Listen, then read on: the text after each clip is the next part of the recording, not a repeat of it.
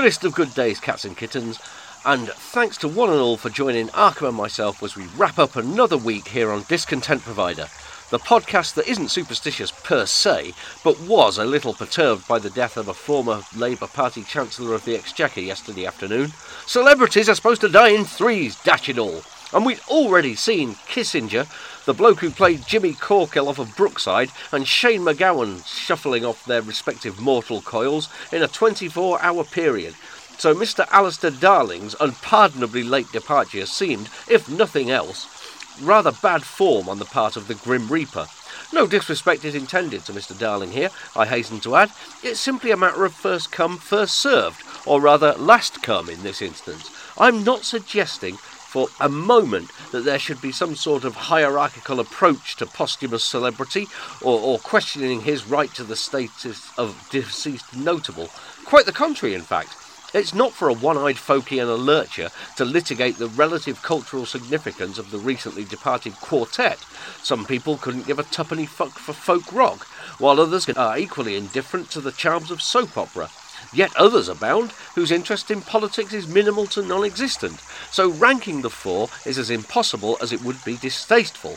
How can one compare having rock and roll's greatest teeth, serving as Chancellor of the Exchequer for 3 years, portraying a roguish Liverpudlian heroin addict, and trotting around the world leaving increasingly gory footprints in one's wake in the pursuit of diplomacy and American political and economic interests? Well, we should note that it seems unthinkable in today's political climate that a British Chancellor should stay in office for 3 years, so Mr. Darling deserves some props for that, it can't be denied. But on the whole, no, it can't be done. All we can say with certainty is that 4 people of consequence tumbling off their various perches in a 24-hour period has abso-bally-lutely given the sacred rule of 3 a nasty knock from which it may never recover. Are people going to start saying, oh aye, well, they always die in 4s, don't they, celebrities? The only way to preserve this long-standing tradition and prevent people from doubting one of the few eternal verities that our increasingly baffled society has would be for 2 more significant people to cough it by midnight tonight. Then it could be argued that 2 sets of 3 renowned punters had hopped the proverbial twig in 2 days, thus restoring our collective faith in some sort of system or of a natural order. And with the unsettling notion that I've essentially asked the universe to unleash a celebrity bloodbath, and the even more unsettling thought that if it happens, it will be to those whose famous faces are least deserving of gracing the obituary columns, let's crack on, shall we? I was struck frightfully hard by the coverage of the late Dr. Kissinger's passing yesterday. While much was made, and how could it not be, of his incredibly influential career, I don't think I've ever heard a political figure being assessed so objectively. In the usual run of things, even the grisliest of shitfuckers are treated to an all but unbroken firecracker chain of panegyrics upon their national or global importance, their surprisingly innocuous hobbies when he wasn't drinking the blood of his opponents. Generalissimo so-and-so was an avid collector of vintage film fun annuals, and their integrity and dedication to whatever cause or mission it was that propelled them into the annals of history. Indeed, the custom, for as long as I can remember, was always to hand-wave pretty much any sort of genocidal beastliness or economy-collapsing ideological fanaticism with phrases like, on occasion a controversial figure, or, and even though she had her critics, ultimately they all respected Mrs. Thatcher. Naturally, things, and more importantly people, being what they are, the sacrosanct belief that one shouldn't speak ill or even vaguely critically of the dead generally dissolves soon enough, and the agonising reappraisals and hatchet jobs come out before the ballyhooed body is cold enough to help preserve a tub of ice cream. But the first 24 hours are usually so deferential it's sickening. Yesterday, however, was a little different. Right off the bat, Kissinger's flaws, his mistakes, and his outright fuck-stumpery were discussed by most pundits as much as his perceived triumphs and accomplishments. As much was said of his involvement with the prolonging of the Vietnam War as was said about his receiving the Nobel Prize for ending the damned thing, for example. And likewise, no bones were made about his support of a monstrous regime change in Chile or his complicity in the carpet bombing of Laos and Cambodia, even as his work in bringing about the end of the Israeli-Egyptian War in 1979 was rightly praised. Why this break from protocol then? On the face of it, it appears to be as unseemly as 4 celebrities dying in a single day. It's just not done. And in a country where pointing out that something simply isn't done is still rather strangely like stating some immutable natural law, such a departure from established form raises an eyebrow, do it not? I suppose it must be because Henry Kissinger had never died before. Yes, other global bigwigs had died, and careers other than his have spanned 60 years or so, but I can't think of anyone I've known of during my lifetime who had that much impact on the world for that long.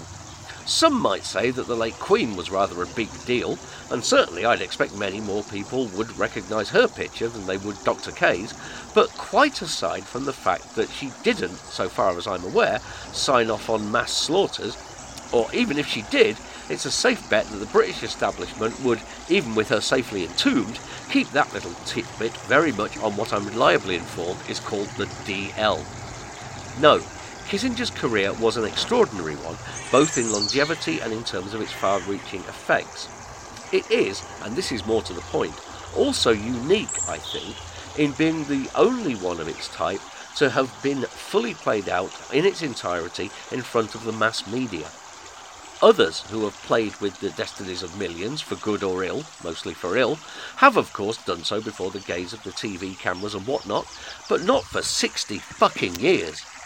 Even though the spotlight rarely fell upon him to a great extent as he closed in on his century, Kissinger's was still a name that cropped up from time to time in the news.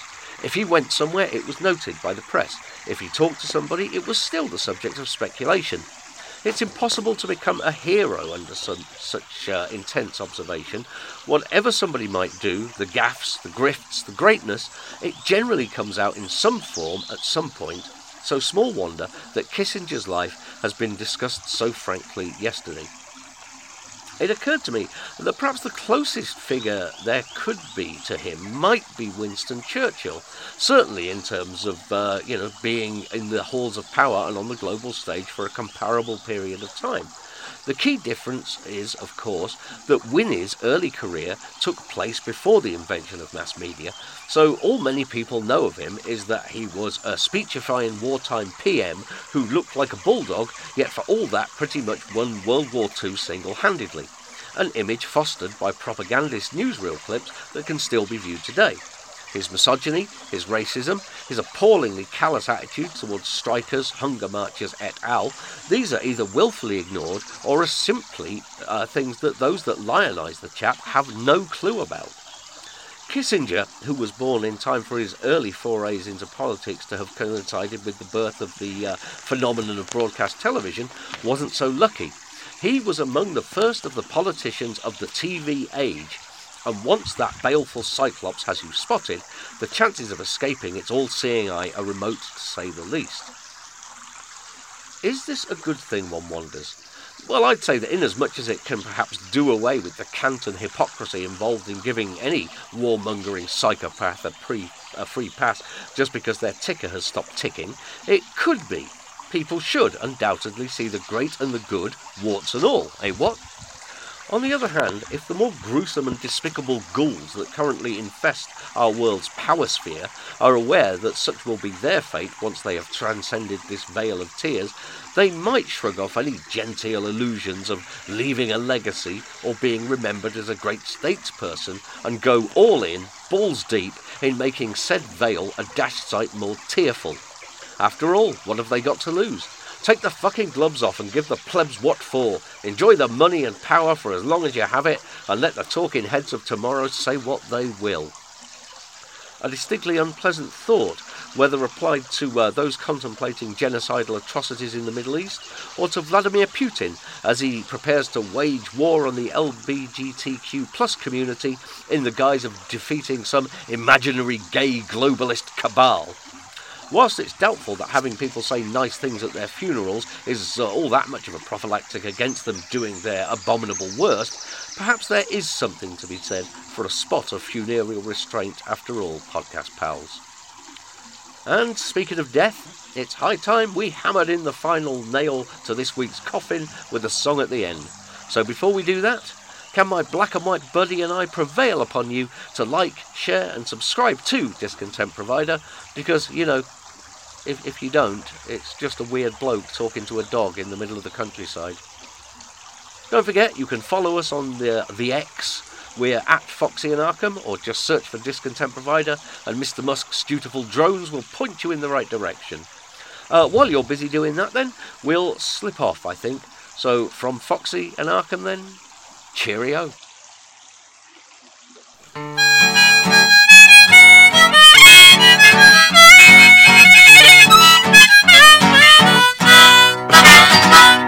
The light's growing dim and my heart beats is slow. It seems that my long journey's done. And as I prepare now to lay down my load, how will people feel when I'm gone? Will they rend their garments and wail in the streets? Will they laugh and party instead? At the end of the day, I don't care what they'll say. I won't give a shit when I'm dead. I did my poor best, and if they weren't impressed, they simply never understood. I did what I did for my own benefit, and to hell with any greater good. If corruption and murder are how I'm remembered, I'll smile as I go to my grave. When all's said and done, I was rich and had fun, while they still live to suffer and slave.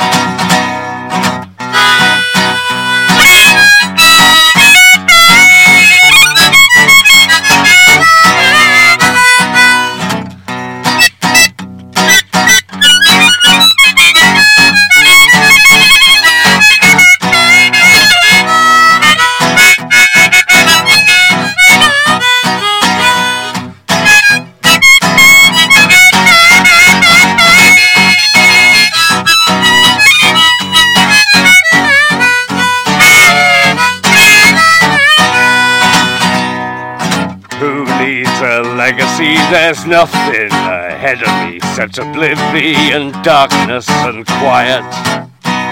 Is there life after death as I draw my last breath? I can't say that I really buy it. They couldn't defeat me, impeach or unseat me from my blood-stained and solid gold throne. But if I'm mistaken, I'm certain that Satan will embrace me as one of his own.